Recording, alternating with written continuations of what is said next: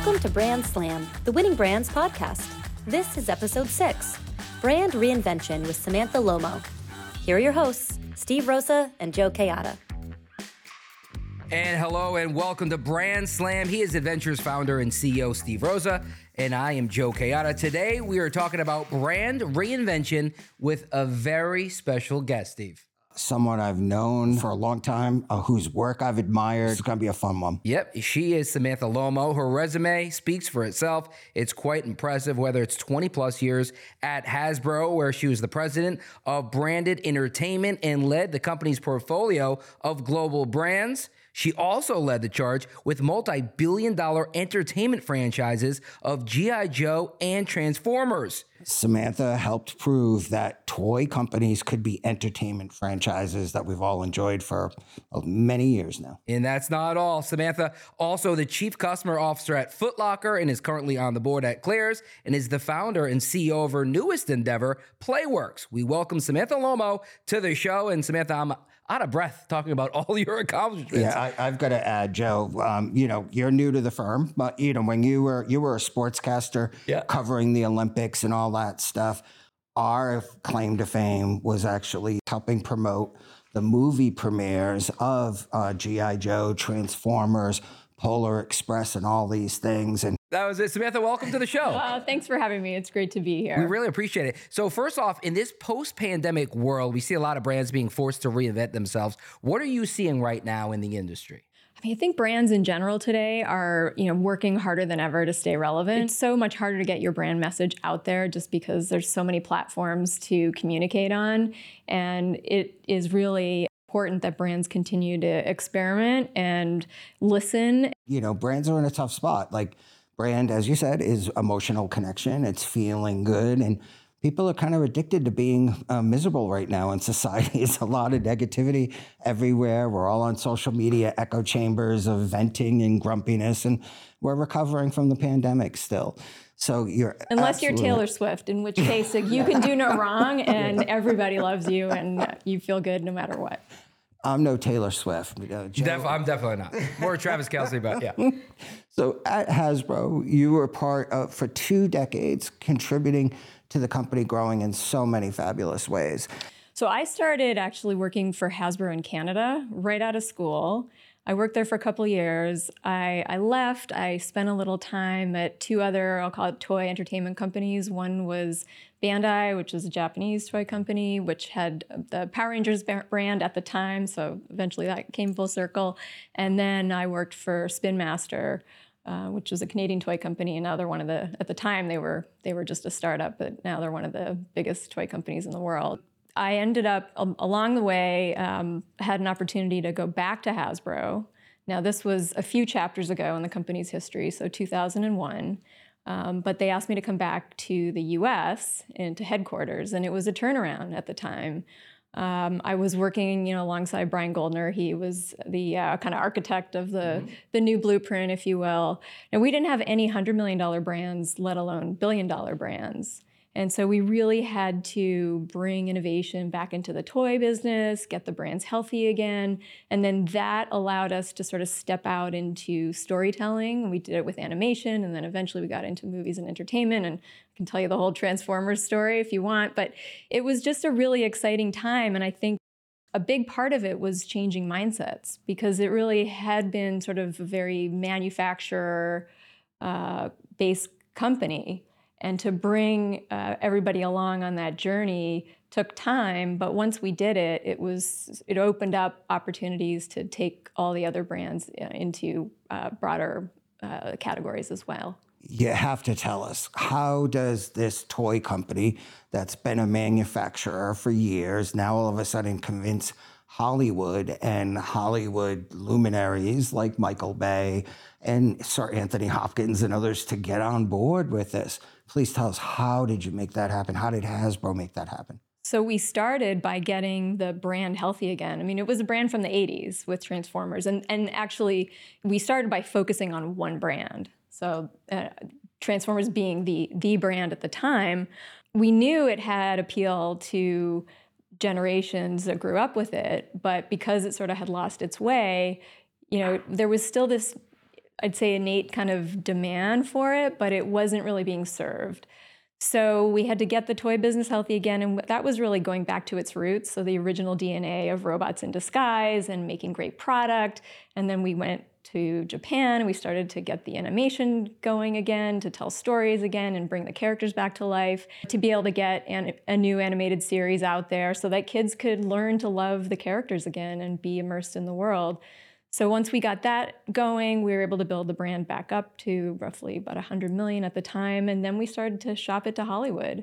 And we took it out. And I remember trying to tell our story to multiple producers, and we got a lot of passes. And then one day, you get that sort of make the impossible possible phone call. And we found out that Spielberg was interested, and he sort of felt like technology had caught up to where he could make it really real and believable, so that a car transforming to a robot on the big screen would be believable, like I said. At the end of the day, because he's such a great storyteller, wanted to just make a story about a boy in his car. And so that was that first movie back in 2007. So after that happened, he tapped Michael Bay on the shoulder.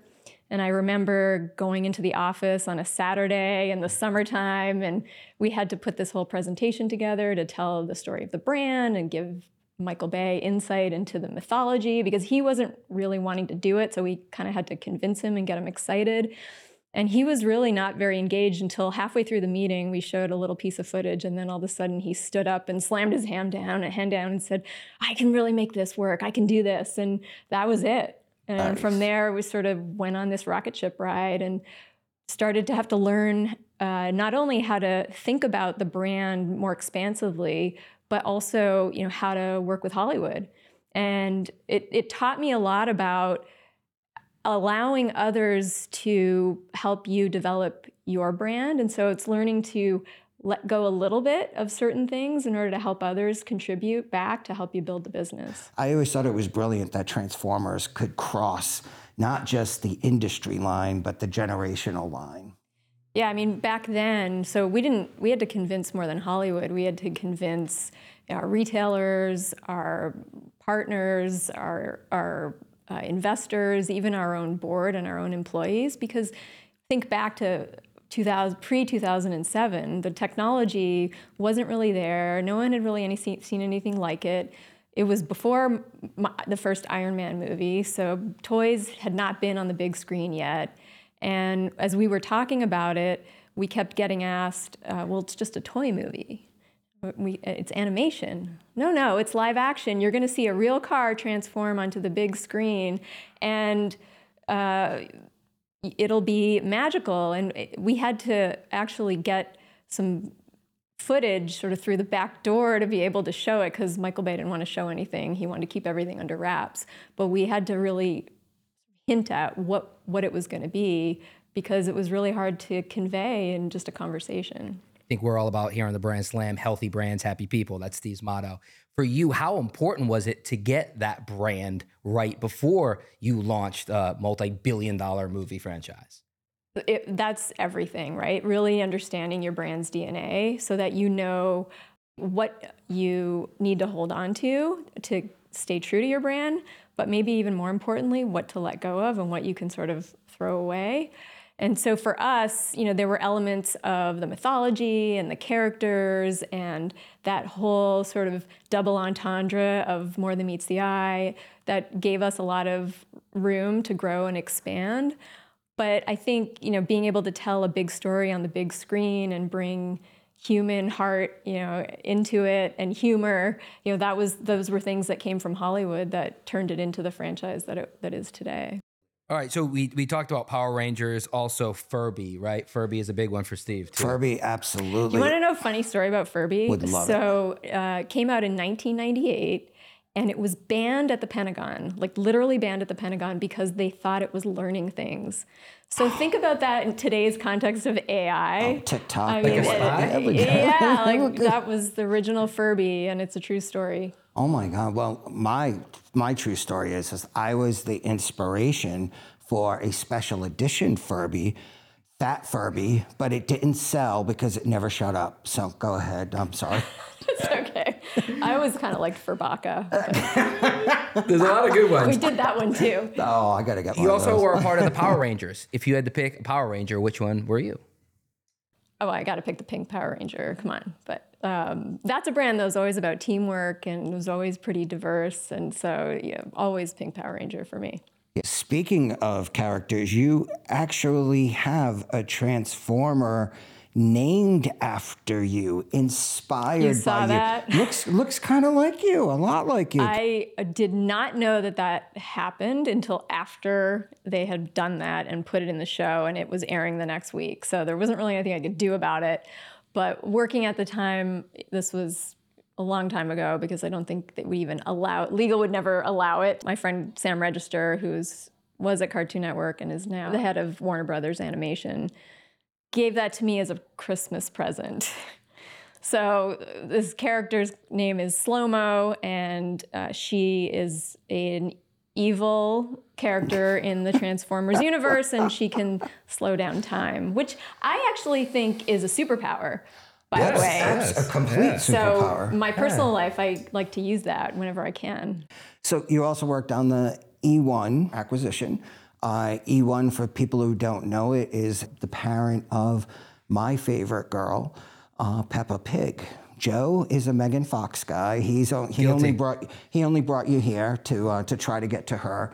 But me, I dig the pig. I love Peppa Pig. So can you tell us about that? Some muddy puddles in your world. Holidays and muddy puddles. Yeah, I mean, that was an acquisition the company did, and they the portfolio expanded to include brands like Peppa Pig and PJ Masks, which really helped with the preschool business. It's interesting to see how much the toy industry has really evolved to converge with entertainment. You see it everywhere. I mean, look at this summer's Barbie movie, which was a phenomenon. And everyone got to enjoy, I think, a little bit of Barbie this summer, which I think we all needed. But that probably wouldn't have happened if we hadn't. At some point, opened up the toy sort of to big screen, toy to entertainment opportunity way back when. In that cross promotion, like now, it probably started back then with that, but that's bigger than ever because you probably a lot of these people, they make more money off of the actual selling the merchandise than you do off, like, say, this Taylor Swift, the actual concerts. She makes more money off all the other stuff. So for you guys as well, you probably made a lot of money off the actual sales of the Furbies, the Power Rangers, all those toys. Well, Disney is, the originator of that concept, and we did a lot of work with them over the years with Star Wars and Marvel, and worked with them on Disney Princess and Frozen, and learned a lot about how you think about the entertainment side and how that expands into merchandising. I'm always fascinated by how you get people the transition, a merger, something else, right? I've always grown. I grew up in a creative environment, right? Being in the toy business, being in the sneaker industry, being working with my new endeavor with Playworks. Like, it is all about, to me, connecting around creativity. And what I love about your background, it's about play, right? It's like creativity is a form of play. I always tell young professionals that are feeling a little roadblocked in our industry, and I'm like, grab a kid that a niece, a nephew, a friend's child, spend some time just watching them. That's pure imagination. Yeah, I sort of think, I spent my career in that kind of environment, and a lot of what I learned about leadership and leading change kind of came from play. So you think about a toy as the ultimate expression of creativity, and the whole goal is to spark creativity in the end user. But to do that, you learn to spark creativity in your colleagues. During your time at Hasbro, you guys were really good at building new business, the girls' business, growing strategic partnerships with Walt Disney, which was a multi-billion-dollar partnership. Can you talk about how you got that accomplished? Yeah, I really believe that great partnerships can help you grow. And if you look back in the history, toy history, Hasbro was always the boys' toy company. So they had Kenner, and the Kenner had the Star Wars license and all the action figure brands. And Mattel was always the girls' company. Okay, these are dated terms, but with all the doll business with Barbie. And if you looked at it that way, you could say that Hasbro was missing 50% of the market at the time. So we started strategically to build up the girls' business with brands like My Little Pony and Littlest Pet Shop. And we got the girls' portfolio to $1 billion, which was pretty amazing for the company at the time. We had the opportunity to pitch for the Disney Princess and Frozen licenses. Of course, we already had a relationship through Star Wars and Marvel with the Walt Disney Company. And at the time, we were bidding against a competitor, which was Mattel. At the time, they had the license. And they maybe hadn't paid as much attention to it, and we won the business. Now, in the Toy Wars land, they've since won it back. So, the things do sort of get passed back and forth. But at the time, it was a pretty exciting moment in history because it gave us access to a market that we just hadn't been in before. We have all the sports memorabilia behind us, but really it's, as soon as you leave, it flips back over to our My Little Pony. We're bronies. Good. We are bronies. Huge bronies. So, yeah. And you were part of a cultural movement then? Yeah, no. Steve led that cultural movement. I was that cultural movement. No, with two daughters, yes, I've had my experiences with My Little Pony. So Footlocker. Challenges, retail, everybody hurting in retail, G.I. Joe or Barbie, where people may be loyal to throughout their life. Fashions turn on a dime. Give us some feedback on that. Yeah. Well, so, that was an opportunity for me to go to the retail side of the business. I hadn't been in a Footlocker in, I have to say, like 15 plus years. I don't know if you have, but at that time I really hadn't. And when I looked at the opportunity, I thought, well, this is really interesting because it was sort of a brand that had been sort of off the radar, but had decades of resonance. We're in the middle of the pandemic, and everyone is looking for comfort. People are starting to wear sneakers for almost any occasion. My daughters, get dressed in their dresses and they're wearing sneakers. I mean, everyone on the street, you were seeing business people wearing sneakers. And I thought, this is a really unique opportunity to help really reinvent a brand. And at the time, they had just been sort of told by Nike that Nike was pulling back supply. So they were going through a big transformation themselves. And it was an opportunity for me to go there and help lead some of that effort. You have these mega brands, Nike, you have Adidas. How does a brand like Footlocker boost up these emerging brands, your Hokas, your others that, your Ons, your other things? How do you build them up to survive? Well, that's just it. And I think that was some of the shifts that they were making at the time because they sold every sneaker brand. And it was really just a matter of shifting to continue to build up the demand around those other brands. And I think they're still on that path today. But it was a lot of fun, and I really learned a ton. Retail is definitely on the operational side. It was very, executional. So it's a little bit different than maybe being on the consumer product side. But one fun thing was when I was there, we were going through this transformation, and I kind of harkening back to my play days, kept feeling like maybe there's a way to infuse some of the benefits of play to help maybe bring out some more creativity and ideation as we're thinking about, how do we change the way that we're going to market with more brands, than just like the top three. Absolutely. All great transformations start on the inside and work their way out. So with you starting on the inside, getting everybody to play nice together and to play together and create together was a wonderful thing. You mentioned Playworks. We mentioned it a couple times throughout this. What is Playworks? It's my company, for one, which is really cool to build a brand for yourself for once, because I've been building brands for everybody else for a long time.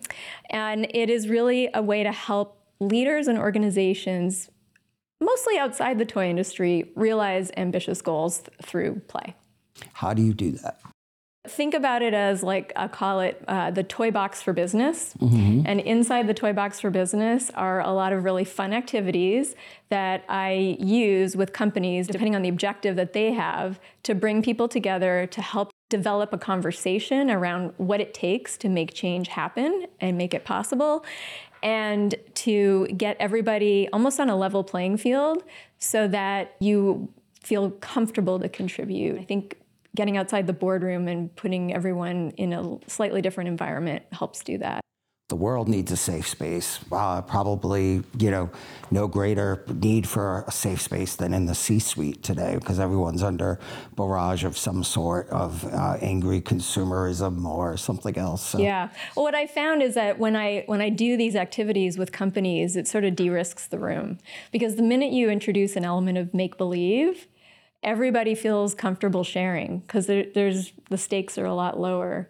So, for example, I was working with a new president at Kenneth Cole. He was just taking over the reins, and he wanted to sort of set the tone of inclusivity and kind of get a sense for what everybody was thinking about in terms of business priorities.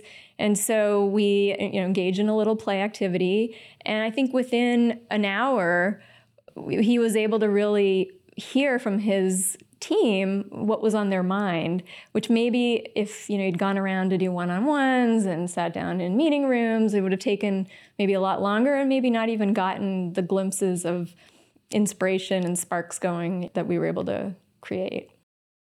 Been around for a little while now in the toy industry, ebbs and flows, right? And I think there are periods where people forget, eras where people forget how to play, and they need the script, or they need the spark, or they need that one thing to get their going, right? I always talk about Legos, right? How Legos, when in my era, was you just bought the blocks and you used your imagination to create whatever you wanted. And then all of a sudden there was a shift, and, Legos didn't sell, and the value per piece increased dramatically when they gave you a Star Wars theme and a storyline to follow in building it. So, well, we work a lot around the concepts of mission, vision, values, and purpose.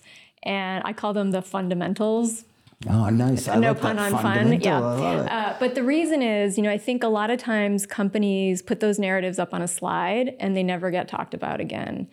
And especially when you're going through change inside companies, it's really important to communicate what's not changing, and that's where values come in, but also to engage the organization in helping think about, what it takes to make change, whether, big changes require small changes, at the end of the day.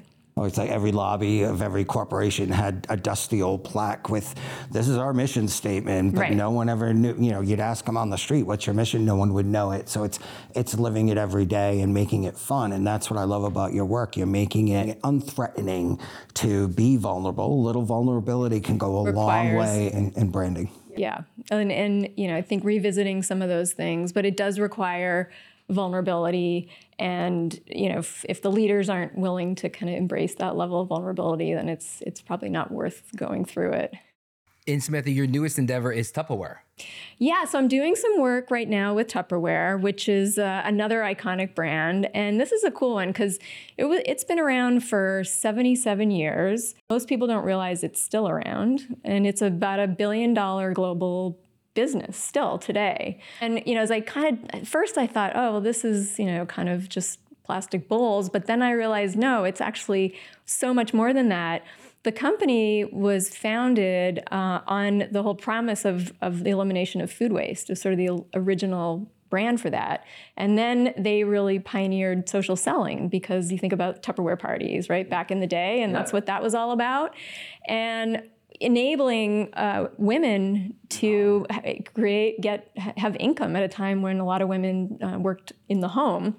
So I'm pretty excited about the work, because I sort of feel like it's maybe just another one of those brands that's been a little more on the dormant side, and we have an opportunity to really reinvigorate it. You get it. You are a joy to work with, because you absolutely get it. We have a lot of uncomfortable conversations with C-suites, bringing them back to the roots of the origins of the company and the original purpose. And almost always there's a reason, no matter how much they've transformed, there was a noble purpose to that brand, that organization's existence. And you know it, and you help them find it. We help them find it. And you just, it's a great place to start. But you have to modernize it too, right? Tupperware, like I grew up with the burping bowls, where you do it. But now people are buying glass because they're scared of plastic. So you have to, keep the soul, but bring That's in the right. innovation. It's so important. And I think, unlocking value, long-term value for companies it requires being able to go back to those original roots and seeing, what is the modernized opportunity, way that you can bring those brands back to life or make them relevant again. Steve and I were actually, for research, we were going on the website and looking at the different products, and we were so impressed with how you guys have really changed with the times. They've got some really amazing, innovative products that can do almost everything for you, and all you have to do is press a button. So that's been really fun to check out. And then I do think with today's economy, people are feeling, more price conscious. They want to, and I'm seeing from a trend perspective, they're willing to spend a little bit more in order to get quality and to preserve food a little longer, that they'd be willing to make those investments. And I think that is really great. Yeah, no, I'm really excited for you. I just think there's a values shift happening, and it's good in some ways. So it's like, what is the next generation, for this generation that's been in lockdown because of COVID? What is their fun Tupperware party? It's like, is it a Tupperware rave? There's something there. I don't know. Maybe we should experiment. Let's reinvent the party, Steve. Come on. Have a stall session. I need to Steve. do Let's something go. here. I need to do something. I need to bring back Tupperware parties. Super Bowl's around the corner. We could get going. I love it. Well, thank you for letting us have some playtime. Yes. Guess what, Steve? Guess what, Joe? I'm not sure. Well, that does it for this episode of Brand Slam Podcast called Brand Reinvention. Thank you to Samantha Lomow for joining the show. We appreciate you being here. Thanks for having me. It was a lot of fun. Oh, good. We enjoyed it too. Just remember, get us Megan Fox and Peppa Pig in the studio, and we'll be thrilled. In Tupperware parties. And Tupperware parties. For more information on the show, you can visit adventures.com. That's Adventures with 2 Ds. For Steve Rosa, I'm Joe Kayada. Thanks for listening, and see you next time. For this episode of the Brand Slam podcast, Adventures is supporting Sojourner House. For the 11th straight season, our Ad Love philanthropic program is making a donation to the Sojourner House, whose mission is to provide support, advocacy, housing, and education for victims and survivors of domestic violence, sexual assault, and human trafficking. Please join Ad Love in supporting Sojourner House at www.sojournerri.gov.